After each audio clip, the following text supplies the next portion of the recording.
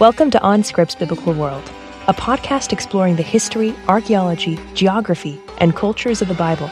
Visit us at onscript.study/biblicalworld. Hey everyone, welcome back to the Biblical World podcast. This is Matt Lynch coming to you from Regent College in Vancouver. This is part 2 of the series on Sodom and Gomorrah and the cities on the plain. And this will get into some of the biblical and geographical details connected with locating Sodom and the cities on the plain. And they argue for the traditional position that the cities on the plain are located in the southern basin of the Dead Sea. And they talk about some of the problematic issues related to the northern view.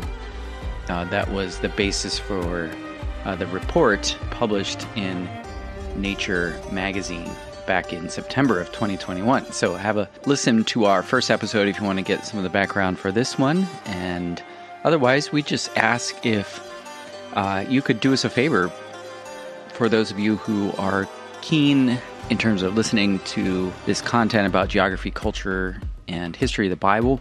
If you could give us a rating or review on Apple Podcasts or wherever you listen, that would be super helpful. So thanks so much for listening and enjoy.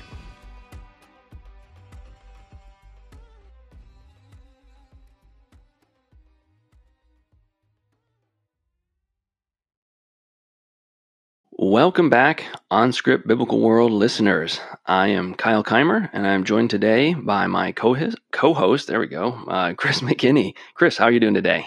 I'm doing good, Kyle. How are you? I am good. Today we're going to pick up the continuation of our series on Sodom and the cities of the plain. And so I think it's been a long time coming. People are excited to hear the conclusion to this.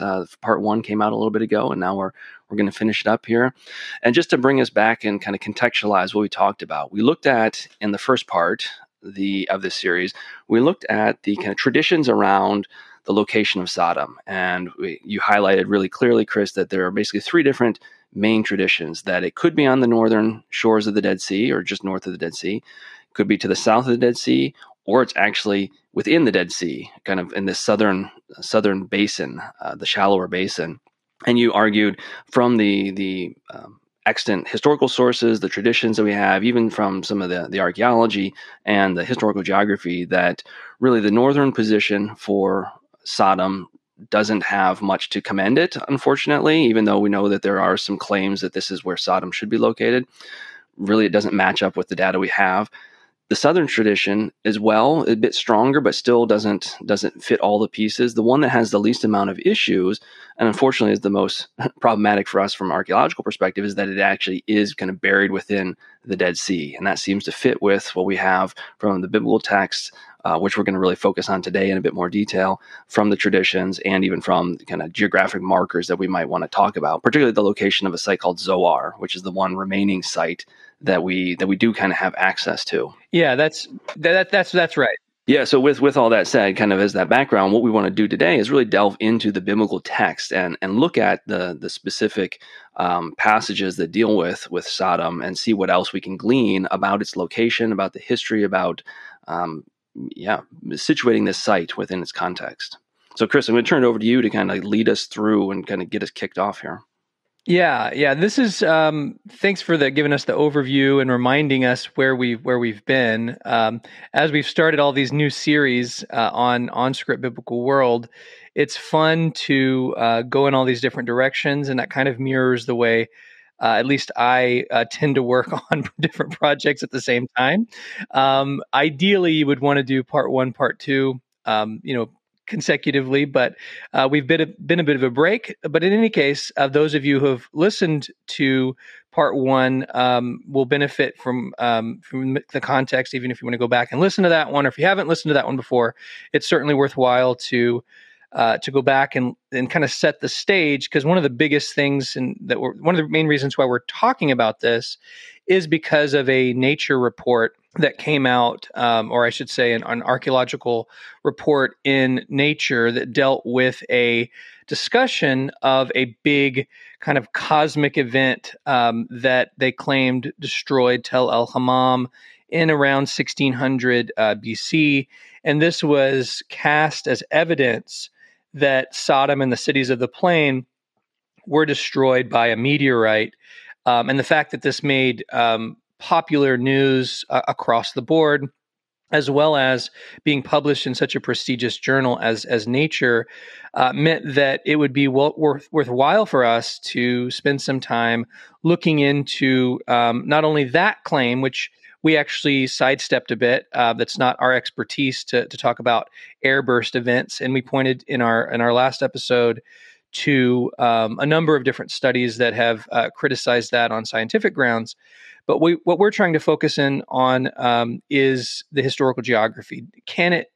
Is it possible that Tel el-Hammam is Sodom or one of the other cities of the plain? And the answer, if you were listening in part one, was no. It is impossible, in my opinion, that Tel el-Hammam is the site of Sodom. And one of the main reasons, as we'll see, has to do with the site of Zoar being located definitively in the south. That is south of the Dead Sea. And then one last just kind of general discussion point. And Kyle, you did a great job, kind of outlining these three positions.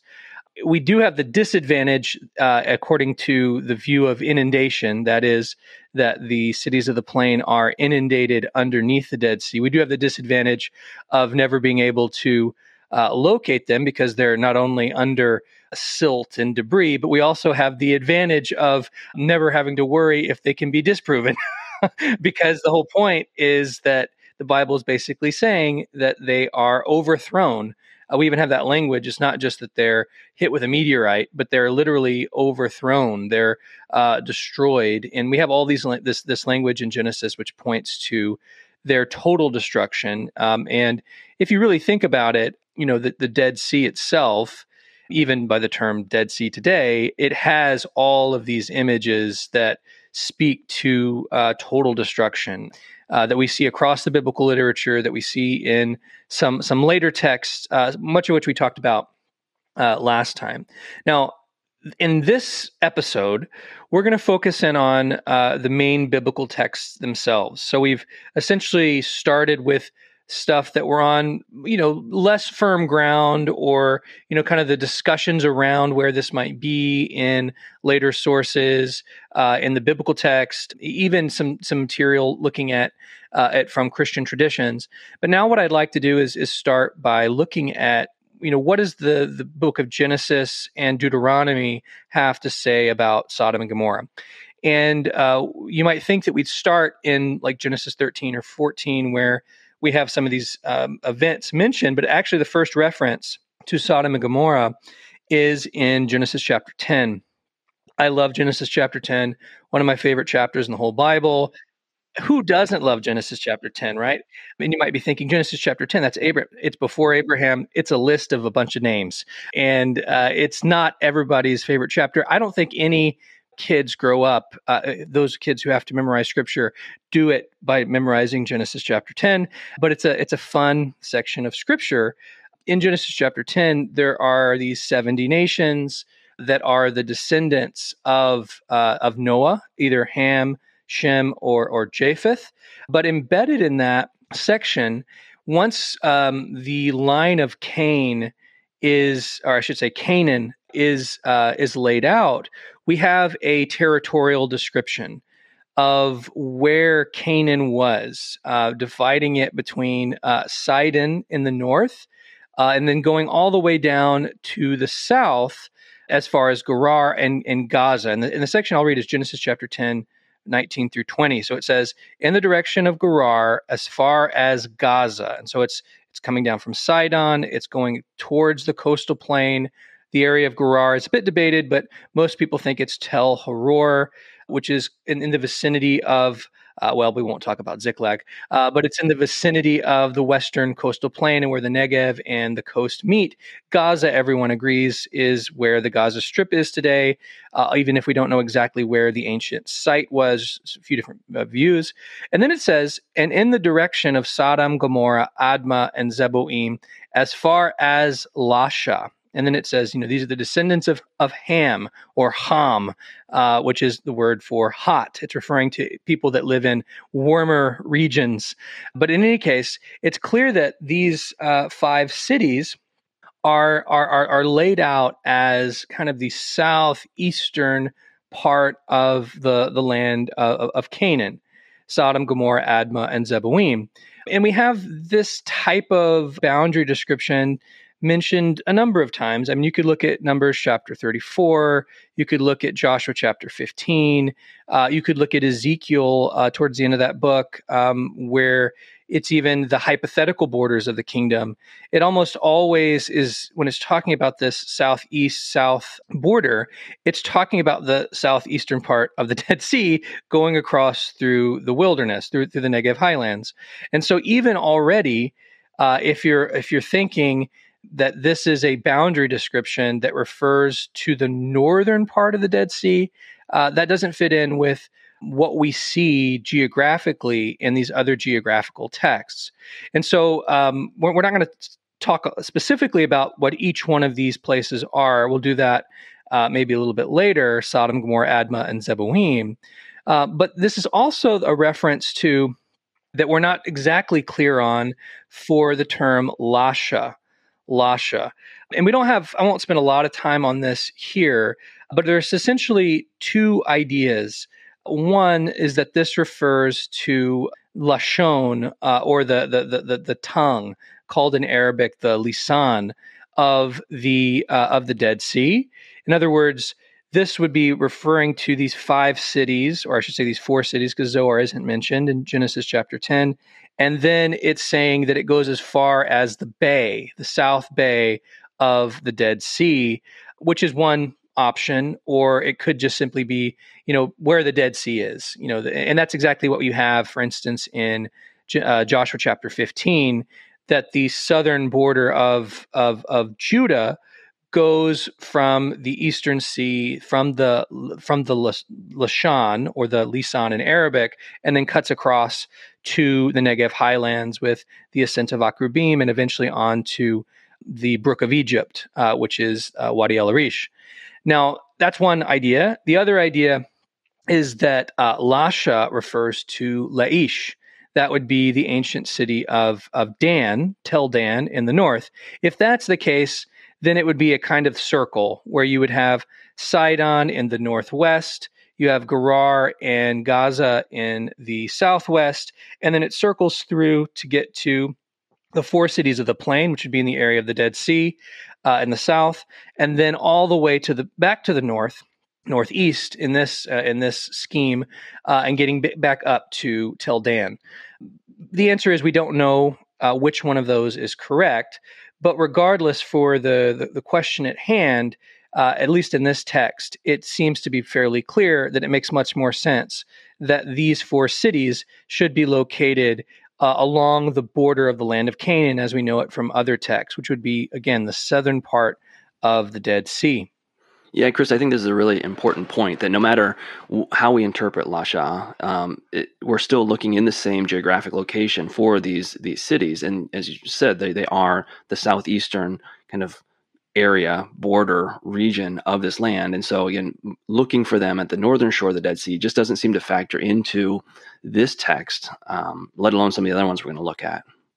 Yeah, that's right. And I think that one of my big criticisms of the overall identification connected with Tel Hammam and the cities of the plain is it looks for proof texts that seem to fit the evidence, whereas it doesn't incorporate all of the material to make the most that makes the most geographical sense. And that's really the only way that historical geography should be done, that you have to make it fit all of the evidence. And in my opinion, the idea that there's a northern Sodom and Gomorrah fits a very small fraction of the evidence, whereas the rest of it just doesn't fit at all.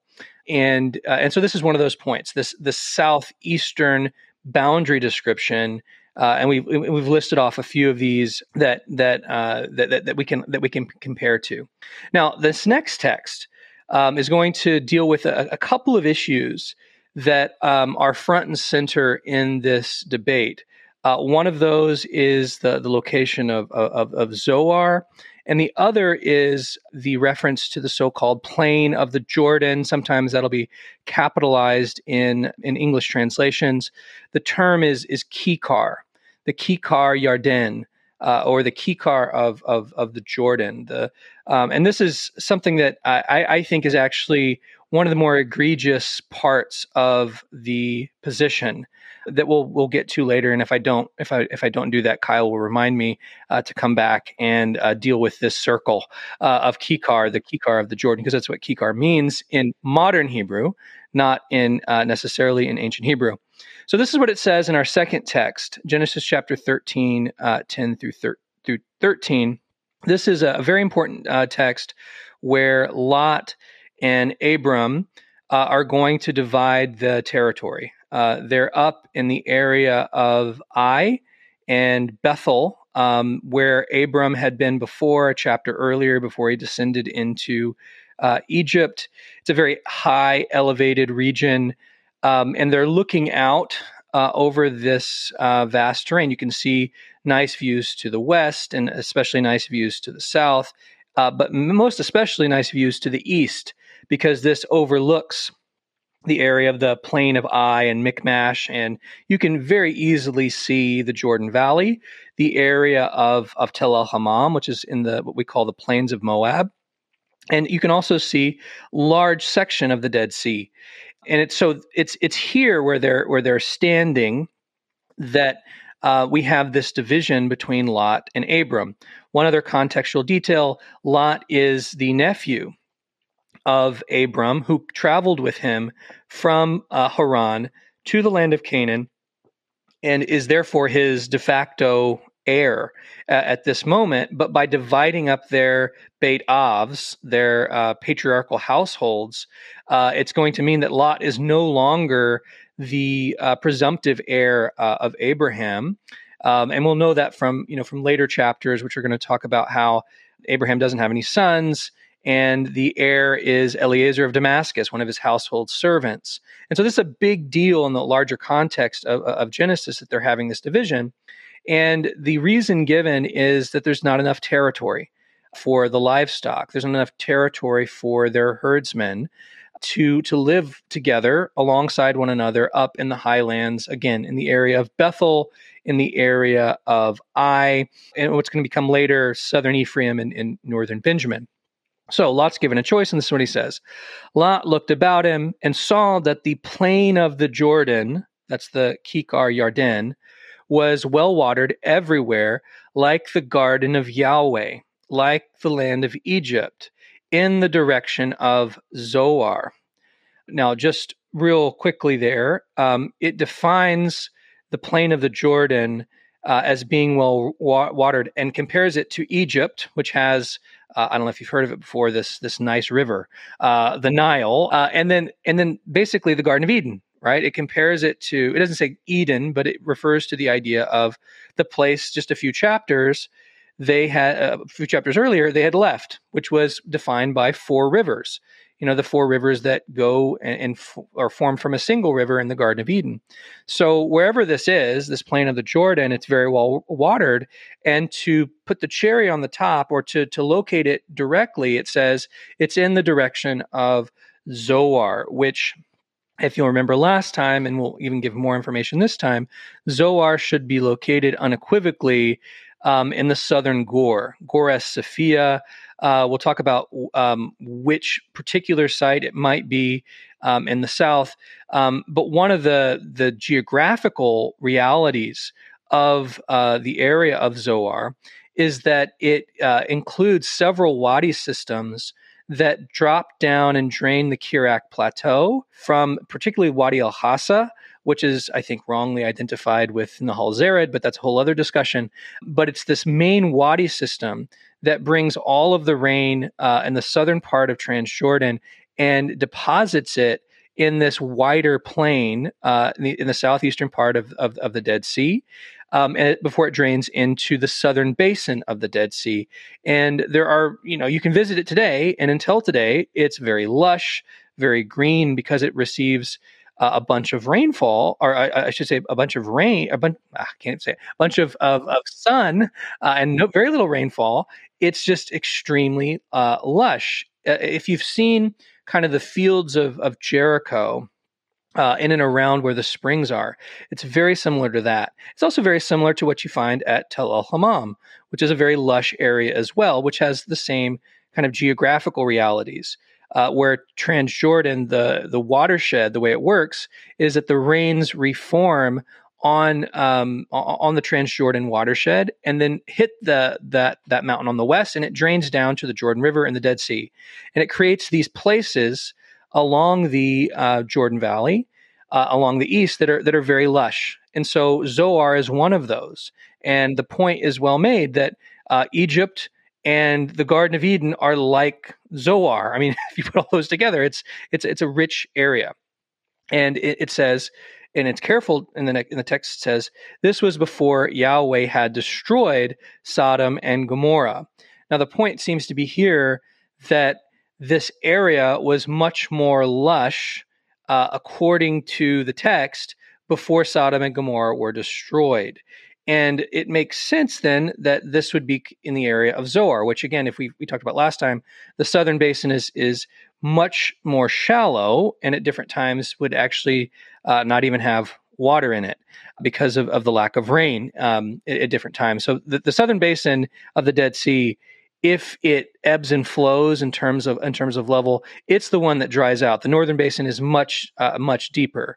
In general, it's 1,400 feet below sea level beside the Dead Sea, and it's another 1,400 feet below that level to the basement level of the Dead Sea, whereas the southern basin, it varies in depth, but it's much more shallow, much more shallow.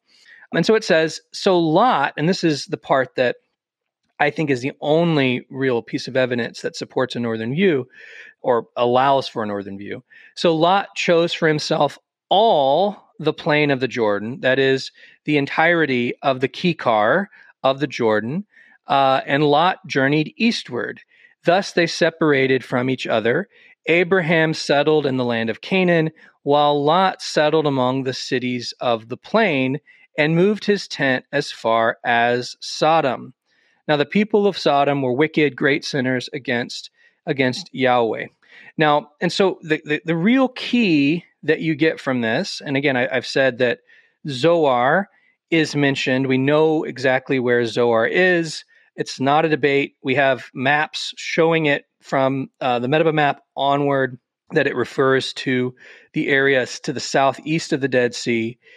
And so the real key issue to define is what is the plain of the Jordan in terms of the wider biblical literature? How does the Bible talk about the Kikar Yarden, the area of the Jordan? Because actually, if you read this text, we have the same type of detail about both Sodom and Zoar. That is to say that Lot looked in the area of Zoar, as far as Zoar, and he also settled as far as Sodom. And those terms, as far as, are going to be used a number of times in the text that we're going to be looking at to describe the furthest extent of what could be seen of an area. We're going to see this especially when we look at Moses' view of the land, his final view from Mount Nebo, which we'll look at in just a second.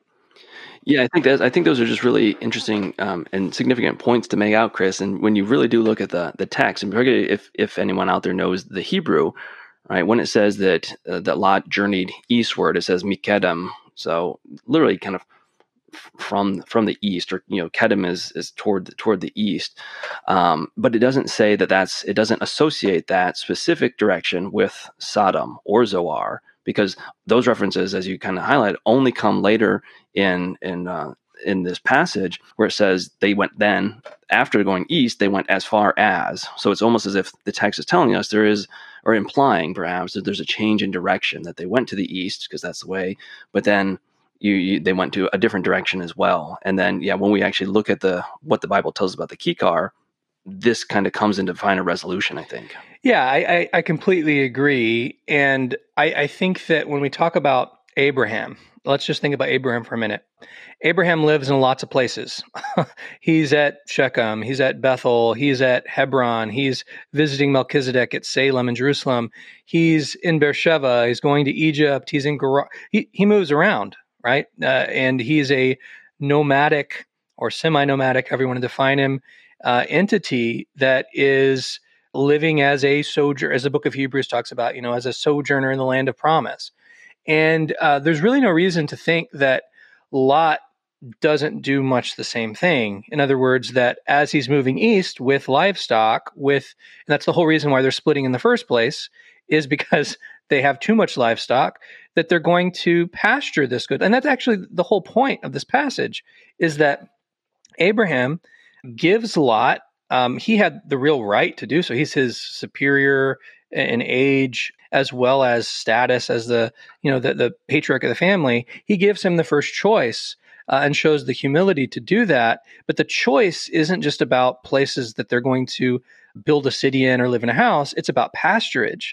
And there's no question, if you're looking at Bethel and you're seeing the area around Bethel, that if you look towards the east and you see the green on the eastern side of the Jordan Valley, which again includes Tel El Hammam, that it's an area that is very rich and very lush. And so from a strictly logical perspective, Lot's choice makes good sense. But it doesn't mean that as soon as he goes down from Bethel, he's just going to remain in that one particular location. In fact, it talks about Zoar, which again is in the south, as well as the place that he eventually ends up, and we're going to find him later in the site of Sodom. In any case, well, and let me just add one thing there, because to go further with this, in Genesis 19 and verse 29, it actually tells us exactly this. It says, God destroyed the cities of the Kikar, and then it says cities where Lot had lived. So plural, not just city, but cities. So it's implying again that he is a pastoral nomad, or a nomad of some sort, and so he's moving from place to place. He's not just staying in one place, and it all fits what we're talking about here. Yeah, and actually, I think one of the kind of implied things, this Genesis is really flexible. You can take whatever bias you bring to the table and make it fit your view. Like, there are those who want to say this fits in really well with the intermediate Bronze Age, when there's nothing going on in the highlands. There are those that are saying that this is an implied argument for nomadic life versus city life.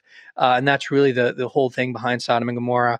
I don't really think either one of those things works all that well, because based upon what we know from Lot, yes, he's going to settle in the area of Sodom, but who's to say Sodom itself is not more of a semi-nomadic dwelling place?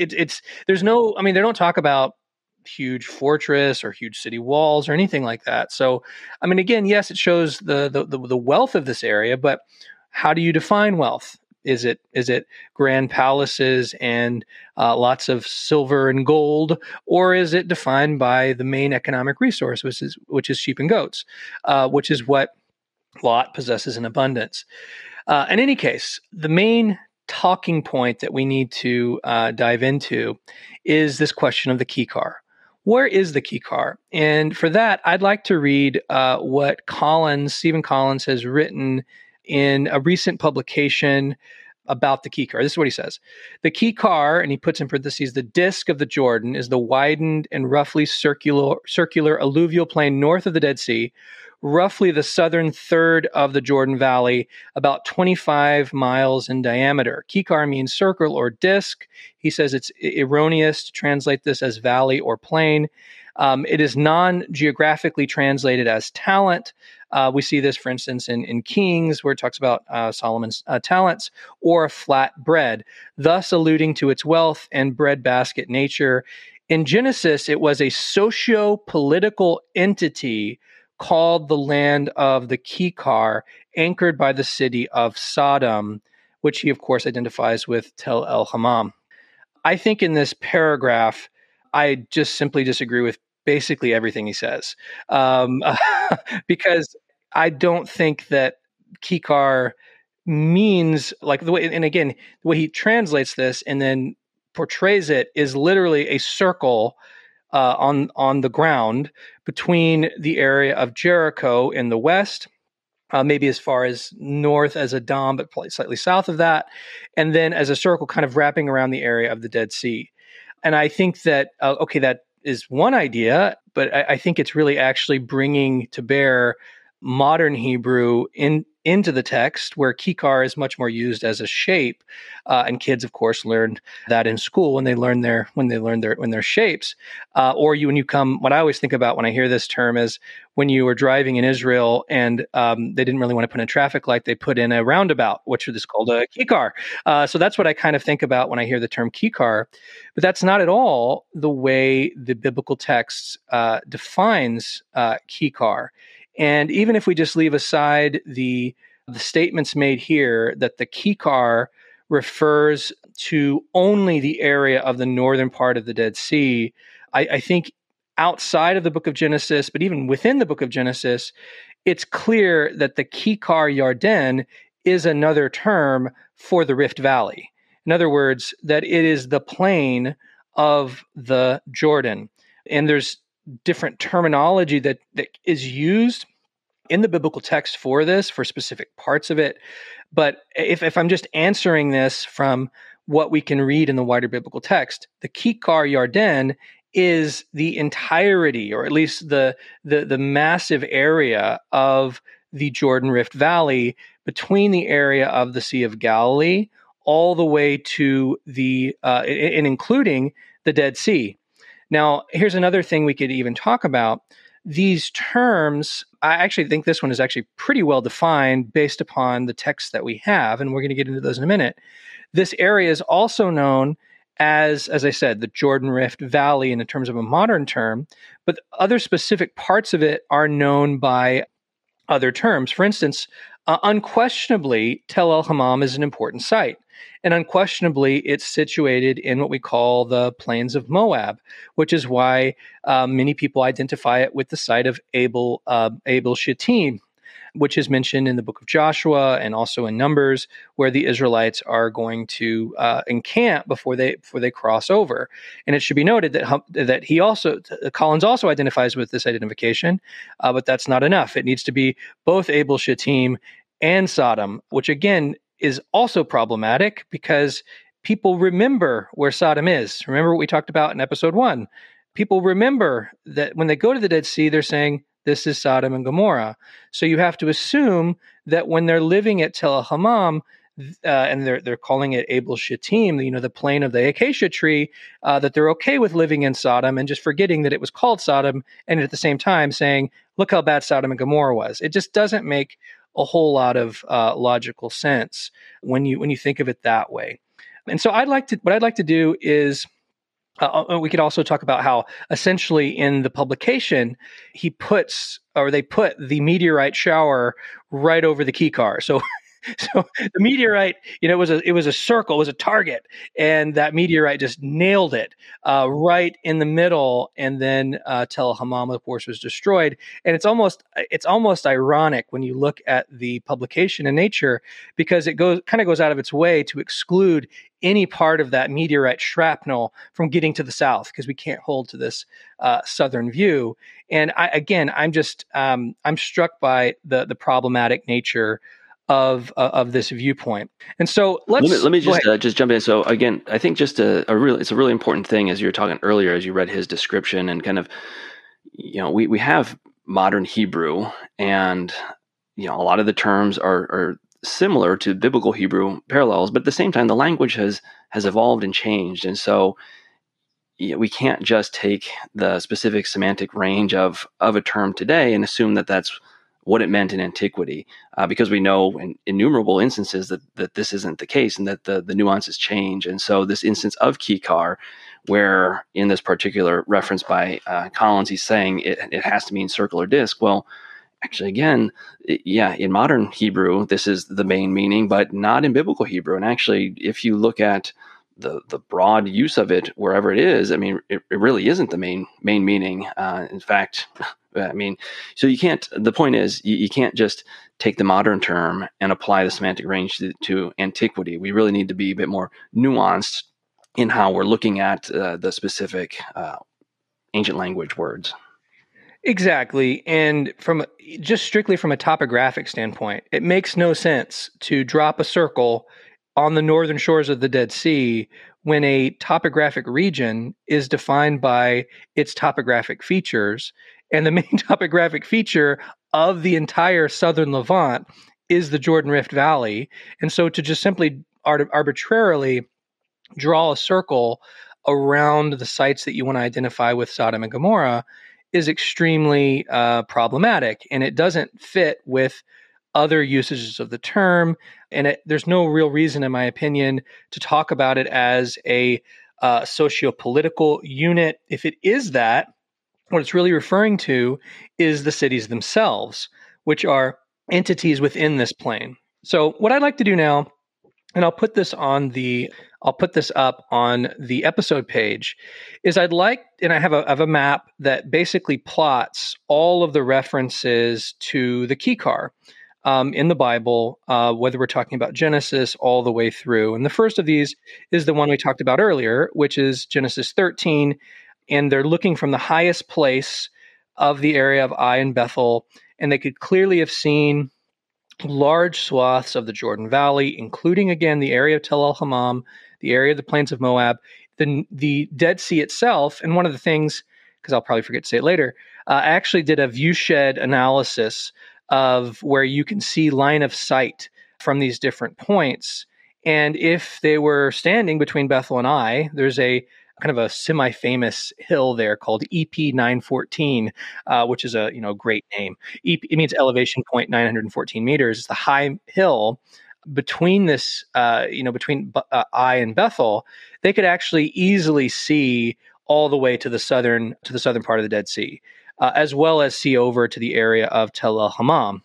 So they could see as far as Zoar from the point that they're looking at. And regardless if you think the text is historical or not, that geographical reality matters because it's basically saying that someone, when they're thinking about passing through this region, they would have a great view throughout this entire area. So that's point number one. And we'll actually come back and maybe say something else about that later, because the Genesis Apocryphon also makes this point. Well, they could see as far as Zoar, and they could see the whole plain. Again, if the whole plain is the Jordan Valley, there's few places that are better to see the whole plain from the area of Zoar in the southern part of the Dead Sea, and then really all the way westward, or I should say northward, to the area of Zarethan and beyond. And again, you kind of lose it in some hills, but the point is the same, that you see this wide area. Then in Genesis chapter 19, we have a reference to the plain when Sodom is destroyed, and we have it said by Lot. This is Genesis chapter 19, verse 17. Don't look back or stop anywhere in the plain. Don't stop anywhere in the plain. So it refers to the area around Sodom itself. And in Genesis 19, chapter 25, it says God overthrew the cities and all the plain and all the inhabitants of the cities. Then there's another important text in Genesis chapter 19, verses 28 through 29, a text that's often overlooked. We have a couple chapters earlier, or one chapter preceding this, when actually Yahweh himself visits Abraham at the Oaks of Mamre with these two other messengers. They literally, Abraham goes and kills the fatted calf, gives them water to wash their feet, this great scene of hospitality. After they're told that Isaac is going to be born and Sarah's laugh, the messengers and Yahweh leave and head towards the east. And when they do that, Abram goes with them. And they go to a place where they're looking down on the area of Sodom and Gomorrah. And at the end of Genesis chapter 18, as the messengers are on their way to Sodom, we have Yahweh and Abraham talking about this, and Abraham is cast in this kind of priestly role or intercessory role where he's saying, what if there's 50 who are righteous all the way down to 10, and we have God casting judgment upon the city. Now, the point is, though, is that they could see the vicinity of Sodom and Gomorrah. And the best place to actually do this, which is where tradition places it, is a place called Bani Naim.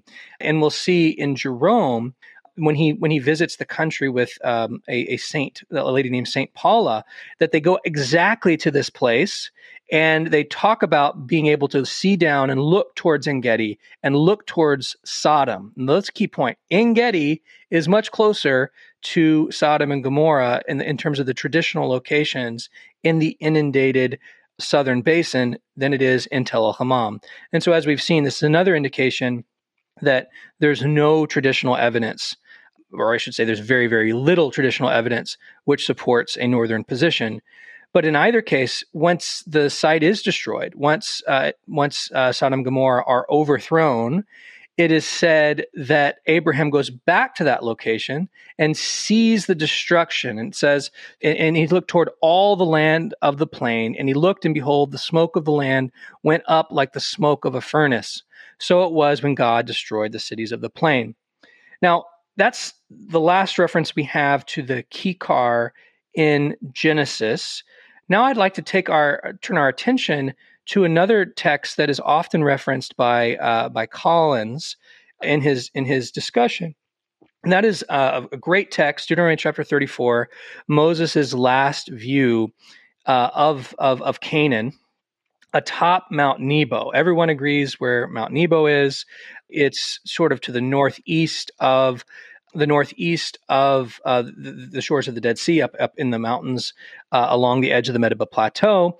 And it's this great overview that on a clear day, which you rarely have in modern times, but on a clear day, you have this just sweeping view of the Dead Sea, the Jordan Valley, and even over towards the southern hills.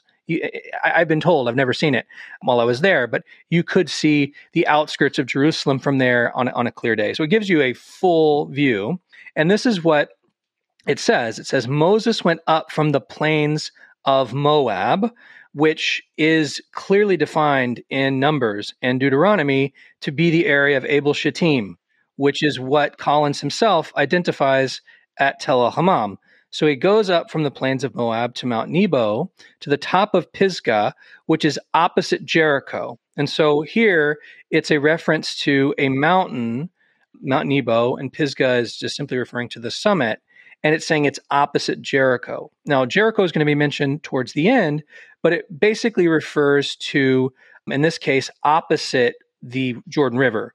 So if you're standing on top of Mount Nebo, even on a kind of a crummy day, you can pretty easily see the plain around Jericho itself. So that's the first thing he notes, and it's not actually his view. This is more in this first verse of a location. So it's saying, we want you to know where Moab, the plains of Moab are. We want you to know exactly where Moses is. And thankfully, thanks to lots of pilgrims, including myself and others who have done just that, we can locate this exactly where Moses' view was. But then we have the vision that Yahweh showed him of all the land. And I'm going to just stop for a rabbit trail in a series of rabbit trails, because this is actually a very, very interesting language in Deuteronomy chapter 34. I think this is actually what you also have going on in the synoptic gospels, and particularly in the Gospel of Matthew, where it says that Satan leads Jesus into the wilderness and takes him up to a high mountain and shows him all the kingdoms of the earth and says, they're all yours if you'll bow down to me. So we actually have Satan acting like he's Yahweh and trying to tempt their future leader and king without having to go through the trial that's ahead of him. So it's just and it's precisely the same place, because we have Jesus in the Jordan, sent off into the wilderness. It's the same context of Moses, Jesus, Joshua, Elijah, and Elisha, but that's a podcast for another day. But it says, Yahweh showed him all the land. And there's a question here of, is this meaning that he has divine sight, or is it actually stuff that he could see? And I think the answer is a bit of both. And let me just define, and again, we have to ask, are we meant to be looking at it through Moses' eyes? And the answer is probably yes, but we're also meant to understand that we're having a description of the entire territory. So it says Gilead as far as Dan. Here we have the first region. So if he looked on Mount Nebo to his right, which is to the north, he would see the Dome of Gilead. He would see the limestone cliffs nice forested area that had fallen to the tribal allotment of Gad and Manasseh. But then it says, as far as Dan. That terminology, as far as, is just like what we read in Genesis, and it's going to define these different extreme points of his view. So Dan would be as far north as he could see. It could either refer to the place, the actual ancient site, or just Dan's allotment. But the point is the same, is that it's referring to the northernmost point of the kingdoms, or the area of where Israel's going to be.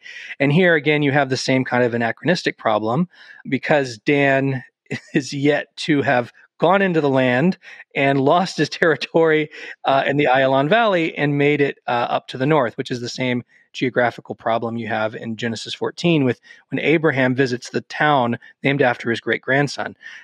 Great-grandson. It's kind of hard, but we'll leave that again for future discussion.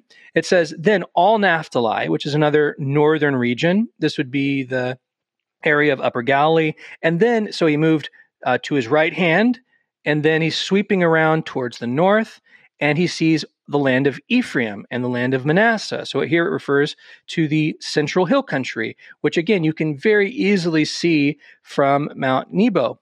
Then it goes to all the land of Judah. So it's going towards the area of Jerusalem, and you can see this big block. So in these terms, he's referring to essentially the heartland of what's going to become the kingdoms of Israel and Judah.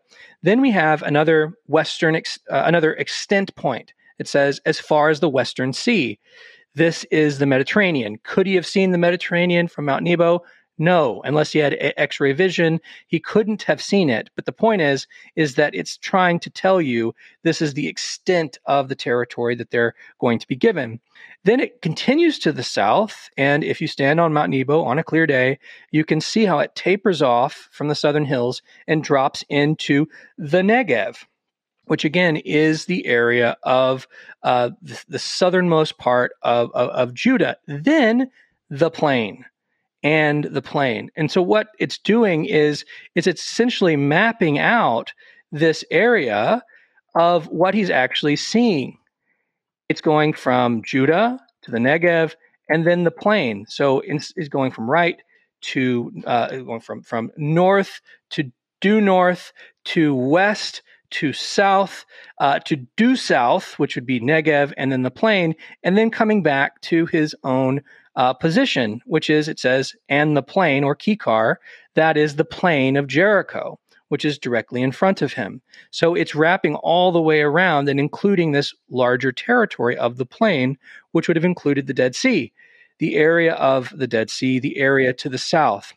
And it says, Jericho, the city of palm trees, and then once more, we have it stated, as far as Zoar. And so what does that do? That tells you the southernmost extent of his view. So in the as far as statements, we have as far as Dan, which would be the northernmost point, as far as the Western Sea, which is the westernmost point, and as far as Zoar, which is the southernmost point. And so to say that he could only have been referring to somewhere around Tel el-Hammam doesn't make, again, a whole lot of geographical sense. And so actually, Collins has used Deuteronomy 34 and said, this is a clear indication of how Tel el-Hammam is Sodom. And I got to be honest, I don't see how that makes any sense given the way that this text actually flows. Yeah, and Chris, I think there's the terminology in these verses is really specific as well. So you mentioned the plains of Moab. So we're looking at the northeastern shore of the Dead Sea, basically. Then it mentions the plain of Jericho, and it refers to it as the Bikat Yerho, right? Not the Kikar, but the Bikat, the Bekad, like the valley of Jericho. So we're looking at the northwestern shore, and then it distinguishes. So that's the distinguishing northern border, though, of the Kikar is the valley of Jericho. So clearly the text, the author, the people in this time did not refer to this northern part of the Dead Sea as the Kikar. That this is just not an appropriate attribution for us to consider. But in fact, the text very clearly says the Kikar actually runs from the northern shore, which is identified as the plain of Jericho, the plain of Moab, to Zoar in the south. So that is what is in fact the Kikar. Yeah, and at least I should say that is the Kikar of his vision, like that he can actually see it, because so if those are like the contemporary texts, let's say, of early Israelite literature, there are actually some other ones that are clearly, and these are completely ignored in the debate, that clearly define the Kikar as the Jordan Valley. And the first of these is 2 Samuel chapter 18, verse 23. I shouldn't say they are ignored. What Collins will do is he'll say, well, in the early period, the Kikar of the Jordan was a socio-political unit until it was destroyed by a meteorite. And then later they referred to it as the entire Jordan Valley in these other texts. I would say that's pretty convenient. You don't get to choose the geographical terms. You have to make all of them work. And what we read in 2 Samuel chapter 18, verse 23, it says, after the death of Absalom in the forests of Ephraim in Gilead, and don't let that terminology confuse you, the forests of Ephraim seem to have been either connected with the tribe of Ephraim or just an identical, unrelated term. But it clearly defines them as the area of Gilead. David is at Mahanaim, which is Tulul Dahav in the Jabbok River, and these events are happening well north of Mahanaim in the Jabbok River in the area of Gilead. This is, of course, the passage where David stays at Mahanaim when Absalom is chasing after him, and Joab finds Absalom with his nice locks hanging in a tree, and turns him into a pincushion with 3 javelin shots to the heart. And so it refers then to the aftermath of this, where these runners run by the way of the Kikar. And where they're running? They're running along the eastern line of the Jordan River, or the Jordan Plain, which is well north of what Collins and others have defined as the Kikar. We're talking 20, 30, 40 miles north of the northernmost extent of the Kikar, between the areas of essentially Jabesh Gilead, maybe west of there, and then dropping down to Mahanaim. And so another indication that the Kikar Yarden, the plain of the Jordan, is much further north. But actually, the one that's even more obvious is in 1 Kings chapter 7, verse 47, and in the parallel passage in Chronicles, where it says that Solomon cast bronze objects for the house of Yahweh in the Kikar Yarden. Okay, where does he cast these? Did he do it at Tel El Hammam, and only in that circle? Or did he do it further north? Well, it says in the clay ground, which may actually be a hiding toponym, the toponym Adam or Adam, which is the ford of the Jordan. But then it says specifically between Sukkot and Zarethan. Now, Sukkot is identified by most sane scholars with Tel Dir Allah, or somewhere in the vicinity, let's say, somewhere near the area of the Jabbok River. And Zarethan is typically identified with Tel Asadea.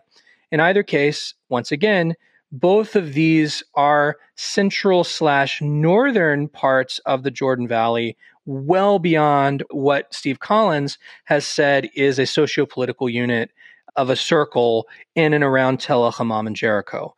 So if we look at the wider usages of this term, once again, the Kikar Yarden, or the plain of the Jordan, is the Jordan Rift Valley, that at different parts in the narrative can be focused on to talk about a specific point in the narrative.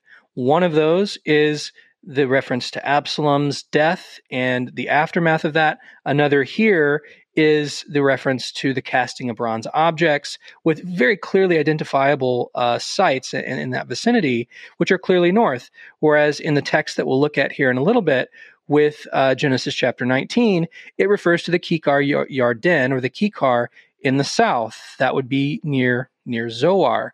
But the point is it's not a circle. That's not the point. You might say is disc shaped, but it does have a kind of roundish look to it when you think of the Jordan Valley and this larger bowl that is defined by the rift. But we shouldn't use the meaning of the term to override clear geographical boundaries defined both in the book of Genesis, Deuteronomy, as well as these in 2 Samuel and 1 Kings. So I would say one of my biggest issues with this whole view is the very problematic way that he identifies the kikar. I don't think it's at all sustainable with what you see in the biblical text. Well, and let me add one thing, and maybe you're going to come to this in just a minute. But in thinking again about the specific location of Sodom, again, the texts give us the indication that it is near Zoar. And as we talked in part one, Zoar, there's no reason to doubt that it's located at the south of the Dead Sea. And we have all these traditions that make this connection and make it very, very clear. In Genesis 19, verses 19 and 20, when Lot is fleeing from this forthcoming destruction, he says, I'm not going to flee to the hills because they're too far. Instead, I'm going to go to this city. And it's play on words. Basically, it's this little place that's Mitzar, which is actually where then we kind of get an etymology for Zoar. It's the little site that's nearby Sodom. It's close enough for Lot to get to. And so here we have yet another passage that really ties the location to the south and really would be quite problematic were we to locate Sodom at the northern end of the Dead Sea. Yeah, I completely agree. And I think that, look, we don't know where Sodom is. We can't put a flag in the ground at an archaeological site and say, this is Sodom. But what we can do is we can, and again, my view on it for our listeners is it's it's under the Southern Basin. I mean, that's what the point of the texts are. But we can know where Zoar is. And we can define what the Bible says the kikar is. And so what Collins and others have done is, I think they want the site to be Tel El Hammam. And so they have to what I think is misidentify and miscategorize what the kikar is, but they also have to have Zoar be located somewhere else, because it's really an insurmountable problem to say that where Zoar actually is, according to an enormous amount of evidence, it can't be there and Sodom be at Tel El Hammam. So they move it around, and it's been located at various different places and publications, and it's not a monolithic view. Some, and even early on when this northern view started, I think one of the first people to hold to it was Sela Merrill, the American archaeologist / geographer. He's well known in infamy for his poor heading up of the American Palestine Exploration Society, known affectionately as APES. And then he was also, for what it's worth, very anti-Semitic. But in any case, he's the one who kind of started this view and kind of popularized it. And so he identified Zoar with a site along the northern shores. And there's been others looking for different Zoars. Some will even say maybe it's another site named Zoar. Collins has moved it to different places. I think right now he has it either on the northernmost shore of the Lisan Peninsula, or he's put it at Kelleroy, where Herod the Great died. So there's this pull to push it further north. And we're gonna get to that a little bit later. And I just think that those are the issues. The issue is, what is the kikar? And I think that they're completely mistranslating it and misinterpreting it. And if Zoar is where everyone has always said it is, the northern view is impossible. But there's some other issues that I would like to delve into that may be of interest. The first is, and we've already kind of hinted at this, is sometimes it's said that Abraham and Lot couldn't have seen the area of the Lisan Peninsula, the area of what we're calling the area of Sodom and Gomorrah, the inundated southern basin, or if you like the view that it's Bab Edra and Numeria. They couldn't have seen that from the area of Bethel. And the fact is that this is just not true. You can see on a clear day that vicinity, and there's actually nothing in the text that demands that you would need to see, because the point is that they're not saying I can see Zoar from here. But even if they were, you can very clearly see that region based upon this viewshed analysis that I mentioned earlier. Moreover, one of the really interesting things about this is that in the Genesis Apocryphon, which is a later text that we have from the Dead Sea Scrolls, it talks about how Abraham actually went up to Baal Hatzor, which is just north of Bethel and Ai. They don't call it Baal Hatzor; they call it Ramat Hatzor because they don't like Baal in their literature. And so it's literally the highest point anywhere in the Central Hill Country, and he has this sweeping view of the entire landscape. And so what this shows is a kind of tradition in later literature, but I think a good tradition that shows that the point is that they were at a very high and elevated position where they could see really anywhere they wanted to. And so both the viewshed analysis plus this text from the Genesis Apocryphon clearly shows that they could see a wide area. And I'll put some of these viewshed items up on the episode page, showing that you could have seen either from a high point near Bethel and Ai or Ramat Hatzor / Baal Hatzor.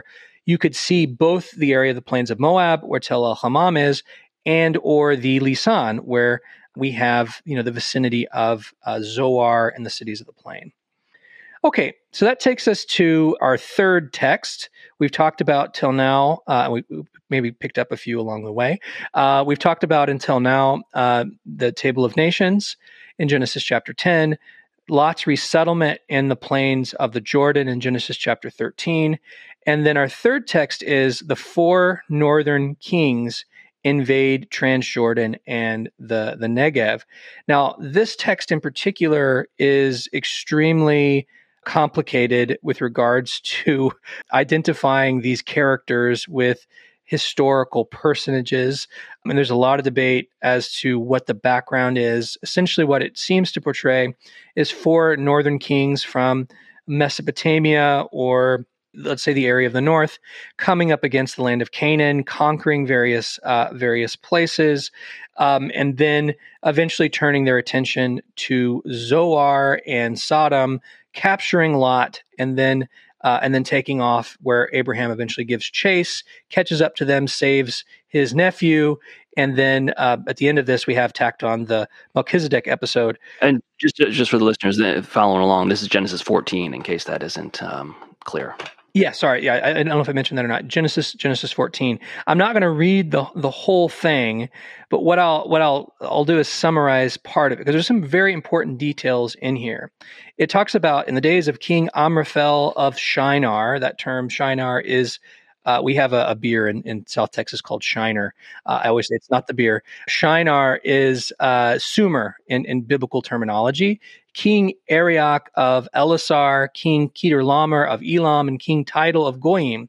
These kings made war with King Bera of Sodom, King Birsha of Gomorrah, King Shinab of Admah, King Shemeber of Zeboim, and the king of Bela, that is Zoar. So it talks about these 4 kings making war against these 5 kings, these 4 kings of the north, coming and fighting against the cities of the plain. And we have Zoar or Bela included here. Then we have, I think, what is perhaps the most important verse for defining where the cities of the plain are. And that is this verse. It says, all these joined forces in the valley of Siddim. That is the Dead Sea. The Valley of Siddim, that is the Dead Sea. Now, this term, Valley of Siddim, is the place that they're fighting. We'll see later that this is also the place that they are living in. And what it's saying is that the Valley of Siddim is identical with what the Dead Sea is going to become. In other words, the Valley of Siddim is a part of the Kikar Yarden, the plain of the Jordan, which is where the settlements of the cities of the plain are, that after the destruction becomes the Dead Sea. So it's an explanation of where this battle took place that is literally beneath the waters of the Dead Sea, which again is probably our most obvious. I think there's a number of other points of evidence you could point to, but this is the most obvious one that simply points out that the place that they fought the battle, the place that these cities were, is now the Dead Sea, which supports this inundated position, which is the traditional position, critical, conservative, and everywhere in between. This has been the dominant view because of this verse. Well, they rebel. They served him for 12 years. In the 13th year, they rebel. And it says Kedorlaomer, who apparently is the leader of this group, he joins forces with these same group of guys, and they travel. And it mentions a number of very important geographical locations. I won't spend the time to read it, but once again, just as we have in Genesis chapter 10, we have well-defined geographical areas, and then all kind of coalescing to a point where they come to the vicinity of the Dead Sea. It says they go to Ashtaroth Karnaim, which is in the southern Bashan, Golan Height regions. We know where this is. There's Tel Ashtara. Karnaim is Sheikh Saad. Ham, which is somewhere in the area of Gilead. Shaveh Kiriataim, which is somewhere in the area of Moab. The hill country of Seir, which of course is the vicinity of where the Edomites are going to settle in Transjordan.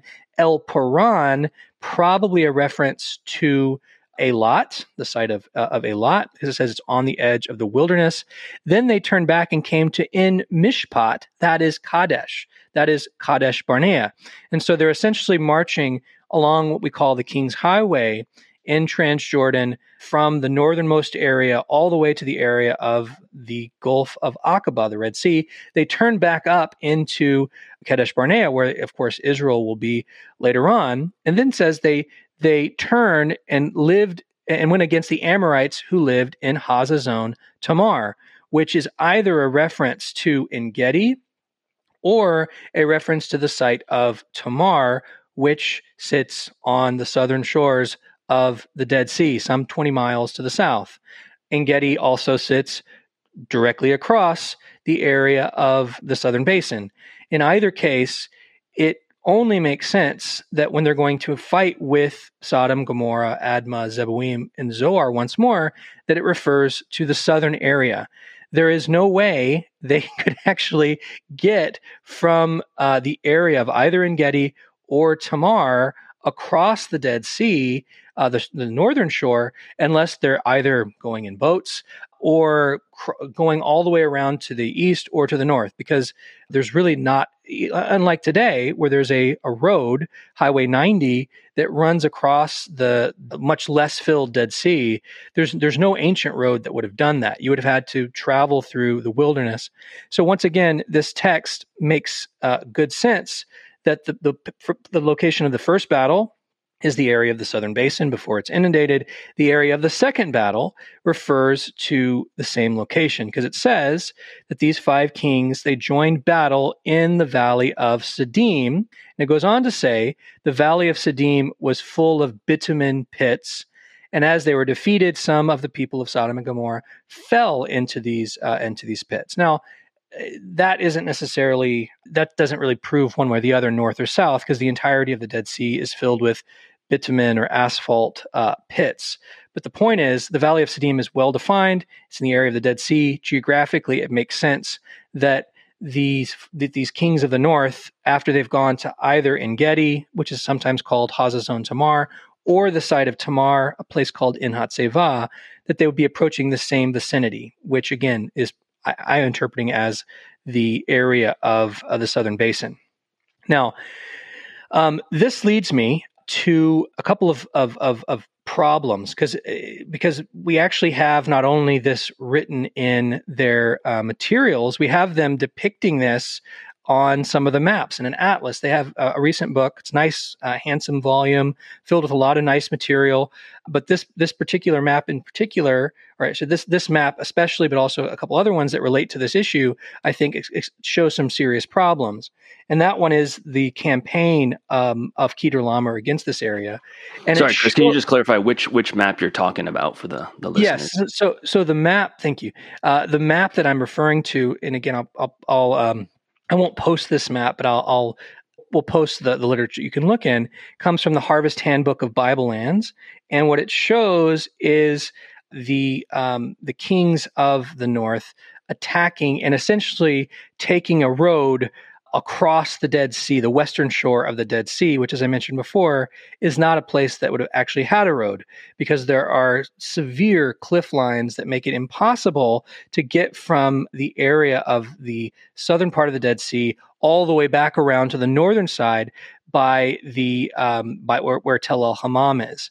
And so the traditional view of the attack, where we have the kings of the north going to either, again, Tamar or En-Gedi, and then attacking the area of Sodom and Gomorrah in the south, makes much more sense. Okay, in here I'm going to say a few other things about the site of Zoar. I'd like to spend just a few more minutes developing this a bit more. And here's what Collins has to say about Zoar. He says that the famous 6th century Medeba map depicts the Dead Sea as it was during the Byzantine period. At that time, the Dead Sea level was at or near a historic low, with the entire shallow South Basin completely dried up. The Medeba map has no Lisan Peninsula either. It only shows what existed in the 6th century AD, the capsule-shaped deep northern basin. Roman Byzantine Zoar was a deep water port of the southeastern corner of the northern basin, slightly south of the Arnon Gorge. This reinforces the location of the much earlier Zoar in the same area. So what he's basically saying is that the Medeba map, which is a 6th century map of the land of Israel, the Holy Land, 6th century AD. What is it? 6th century AD, yeah, is a map that shows a bunch of different locations. Unfortunately, it's broken in different places. It's a mosaic floor actually on Mount Nebo, or near Mount Nebo, in the area of Medeba, that shows a lot of these locations. He's saying that the Dead Sea on that map is only the northern basin, that it doesn't refer to the southern basin, because it was at that time a very low period for the Dead Sea. Now, the reason why he wants to say that is because on the Medeba map, you have Zoar, right where Zoar is now, in the area of Gores Sophia, right next to Wadi El Hassa. And I really, this statement is impossible. Now, I'm not debating whether or not the Byzantine lake would ebb and flow and there are times of drought. That's certainly the case. But to say that Roman Byzantine Zoar was located where he says it was, which is something like 25, 30 miles north of, maybe it's not that far, 15, 20 miles north of where we know it's located, is simply impossible. It doesn't work at all. And for those, others will say, that we can't find Sodom and Gomorrah because we went and looked beneath its waters in a submarine and looked for it. I'll refer to what we said earlier. It doesn't make sense that you would see it. Why? Because one of the things that we know about the Dead Sea is that it's constantly silted in over the ages. And so there's a lot of work that's been done at different places near the shoreline of the Dead Sea that you can actually chart where this silting would have happened across different periods. And so to say that because we went in a submarine in the southern basin and we didn't find the cities, well, you would never find that anyway, because if it's there, it would be below all of the silt that would have gone through there and drained to that area. Okay, now there's a number of different ways that we could disprove the statement that the Medeba map only depicts the northern basin. But the one I will use, I would like to get to, is the fact that he actually, in this book, he shows that the dried up basin, he has an outline outlining where the dried up southern basin is of the Dead Sea, and it includes, and it actually goes over sites that we know where they are. He has a dotted red line that goes to the south that's over places that include Tamar and Moa. And so to do this realistically, and again, I'll post this on the episode page, would mean that his southern basin that he depicts again, he's depicting where the southern basin actually is on the Medaba map, and he's saying it's dried up, but where it actually is, he includes an area that is like 3 times bigger than what the Dead Sea actually is, including the area of Tamar, the area of Moa, essentially halfway to the Red Sea. So it just shows that he's not handling the evidence in a way that fits, what the Medaba map is actually showing. We know where Tamar is. It's in Hatzevah. It's not in the southern basin of the Dead Sea. It's something like 25 miles to the south of, or maybe not, again, 15 miles or so to the south of the Dead Sea. And so this is, again, another problem of what we want to do is make sure that Tel el-Hammam is Sodom. So if it doesn't fit the evidence that we have, we'll just, kind of cast that aside. And here we actually have a picture showing where Zoar is located, which is exactly where it is today on the southeastern side of the Dead Sea. But it's actually more than that. It's both the location of the city of Zoar and a cave of Lot and his daughters, which is depicted on the 6th century map, and in recent years was excavated. And we know exactly where it is. And it's not where he says, just to the south of Nahal Arnon. It's located right where we see it on the Medaba map, which is to the southeast of the southern shore, or the southern basin of the Dead Sea. Okay, with that said, not to belabor the point too much, but we have a number of converging lines of evidence with regards to Zoar that have been excavated in recent years that show that the area of Gores Sophia was a very rich area in antiquity. Of course, we know this from some excavations where we have a lot of tombs and a number of early Bronze Age cities. But what's become clear is that there is a very nice a Roman Byzantine site called Khirbet Sheikh Issa, which is probably the Byzantine city of the Medaba map. We have, as I mentioned, the sanctuary of Lot, or Dir Ein Abata, and in even more recent times, they've located Iron Age Zoar, because Zoar remains an important city in the biblical period. It's mentioned in Isaiah, it's mentioned in Jeremiah, it's probably also mentioned in Kings, when we have some of the kings of Judah attacking this area. We have it with Jehoram and Amaziah, where they go against the Edomites in the Valley of Salt. And one of the times that this is mentioned, it says the city of Zair. But if you just simply repoint the term, it's Zoar. And so there actually should be a fairly significant Iron Age settlement in this area, and that's what's been uncovered recently in the excavations and explorations of this area. And so in and around the Wadi al-Hassa, you have a number of important sites surrounded by a well-watered area from different periods.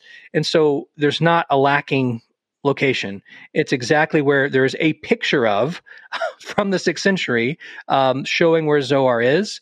And if we were to take this even further, and you can, of course, see some of the publications of this online, but if you were to take this even further and look at the classical sources and later sources, Zoar is very clearly located in these sources, so much so that some people talk about it in connection with Damascus and Jerusalem.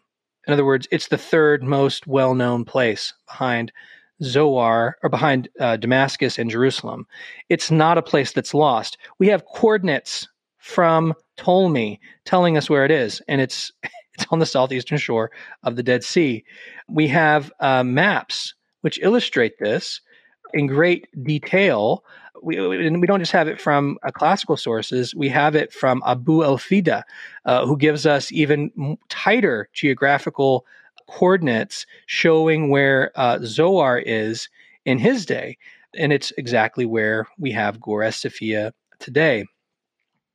And I'll post some of these on the website, but virtually everything that we have in terms of the classical sources, in terms of the later sources, GPS coordinates from Ptolemy, GPS coordinates from the earliest Arabic maps, which were the best mathematicians of their day, place Zoar precisely where we have it on maps today, which is to the area of the southeast of the Dead Sea.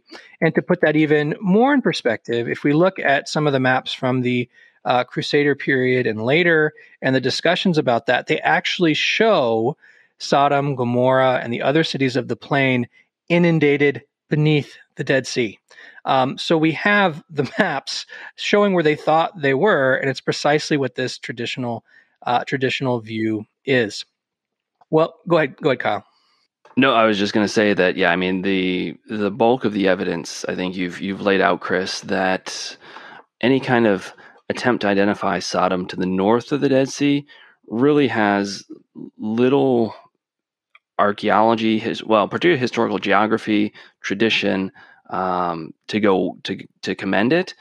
And again, it's not to minimize the importance of the archaeological sites, particularly Tel Hammam we're talking about. It's just that all the evidence, the weight of the evidence suggests that this is not where Sodom is. This is not where the cities of the plain are. They actually are to the south, in potentially the southern basin, as we now know it today, of the Dead Sea.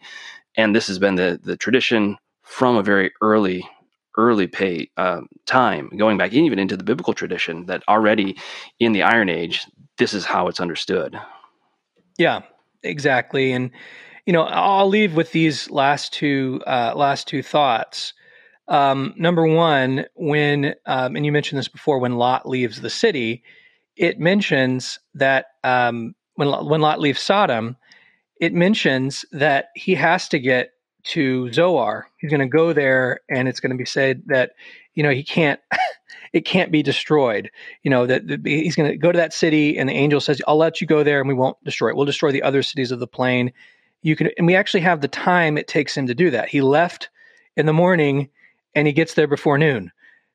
So in other words, it has to be fairly close to Sodom. Yeah, it's grouped together in a number of different texts, but if we're taking the text at its face value, it's saying he could have gotten to Zoar in a few short hours from Sodom, which means it can't be any of these locations.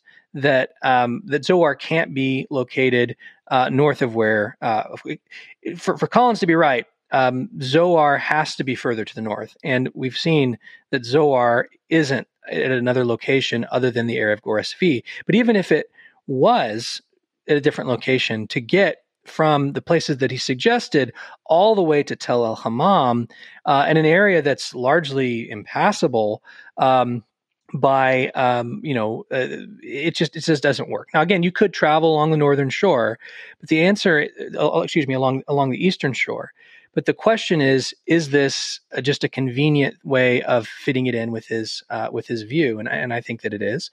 Lastly, as we think about Deuteronomy chapter 29 and 32 and some of these other places where it's mentioned, it's a place defined by devastation. If you are at Tel El Hammam, it is not a place defined by devastation. It's a place that's beautiful. It's rich. It's lush.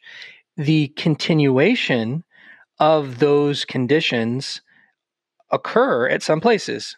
The area of Tel El Hammam, the plains of Moab, and Zoar in the south, along the Gorez Sophia, near Wadi al-Hassa. The places that are desolate, that are, as Deuteronomy says, they went and saw the devastation of the land. If you don't obey, it's going to be like Sodom and Gomorrah. It will be burned by sulfur and salt. He talks about it in Deuteronomy chapter 32, that if you don't obey, your vine will be like the vine from Sodom and the vineyards of Gomorrah, places that are defined by poison and destruction. So to continue to identify a place that's really nice, Tel el-Hammam, with Sodom and Gomorrah, or to even talk about the Kikar of the Jordan being destroyed by this massive meteorite, doesn't even fit with the memory of what the event portrays, which is to say, a place of total destruction. Those conditions fit well with different parts of the Dead Sea, but especially along the southern shore, where at different times the Dead Sea would recede and you would see a land that's marked by total desolation. And so all told, the conditions of the southeastern shore fit with Zoar. The southern basin as an inundated Valley of Siddim / part of the Kikar of the Jordan fit well with what we understand for the four cities, Sodom, Gomorrah, Admah, and Zeboim. I see no reason to support the northern view. I also, and I think it's less problematic, don't see any real reason to look for archaeological sites like Bab Edra, Numera, and some of the others that have been suggested, because the text clearly says the place that they fought is now the Dead Sea, and that's in Genesis chapter 14. And I'll just maybe say one last thing about some of those archaeological sites. It seems that those sites are actually even more too early now. Even among very conservative scholars who would assume all the historicity here and assume that Abraham was around at the end of the third millennium BC, even for them, according to the traditional view, the sites of Bab Edra, Numera, and others, they were seemingly abandoned at the end of the early Bronze Age, which we now know, according to carbon dates and other data, ended around 2500 BC. So even according to the most conservative view, which would put Abraham like around 2100 BC or so, we're still 400 years, or to put it in perspective, the time between the translation of the King James Version and our day, we're that length of time between when those sites are abandoned and the time we even have Abraham arrive on the scene. And so neither that view of the southern view of an archaeological site that we can identify, or the view that identifies it with Tel el-Hammam, seem to work all that well. And I still think that the inundated traditional view matches the geography and can't match one way or the other the archaeology. And so that's the way I'd end this discussion. I realize in our discussion that we have some we might have some that are geographically challenged, and I'm aware of that. That's why I like to have lots of maps. So I will post a few of these maps in the episode on the episode page, which might be helpful to you as you're listening along. Well, thanks, Chris. I think if anything we take away from this episode, with this issue, it's looking at any specific historical or biblical issue from a number of different perspectives: the archaeology, historical geography, the traditions, the topography, any number of things. And while in this particular instance, none of them is going to give us a smoking gun that we might look for, we're still on really good grounds. And when we pull all of the sources together, that ground is quite firm. And again, in this case, I think you've built a really strong one that Sodom and these cities of the plains are located, or were located, to the south of the Dead Sea, and there's little reason to put them someplace else. And this is what we're called to as scholars, is to really delve into and look at all these different perspectives and to evaluate them. And so I think it's been a nice case study to go through and look at the disparate types of sources that pull together and see how they cohere actually quite nicely. So with that, I think this brings the end this discussion of Sodom and Gomorrah, Sodom and the cities of the plain. I think you probably could keep saying a lot more, but we will stop now and say, OnScript listeners, thanks for listening, and we'll be back next time. Until then, keep on digging. You've been listening to OnScript's Biblical World podcast. If you enjoy this show, please show your support by giving us a rating on iTunes or wherever you listen. You can support the show by visiting onscript.study/donate. Until next time, keep digging.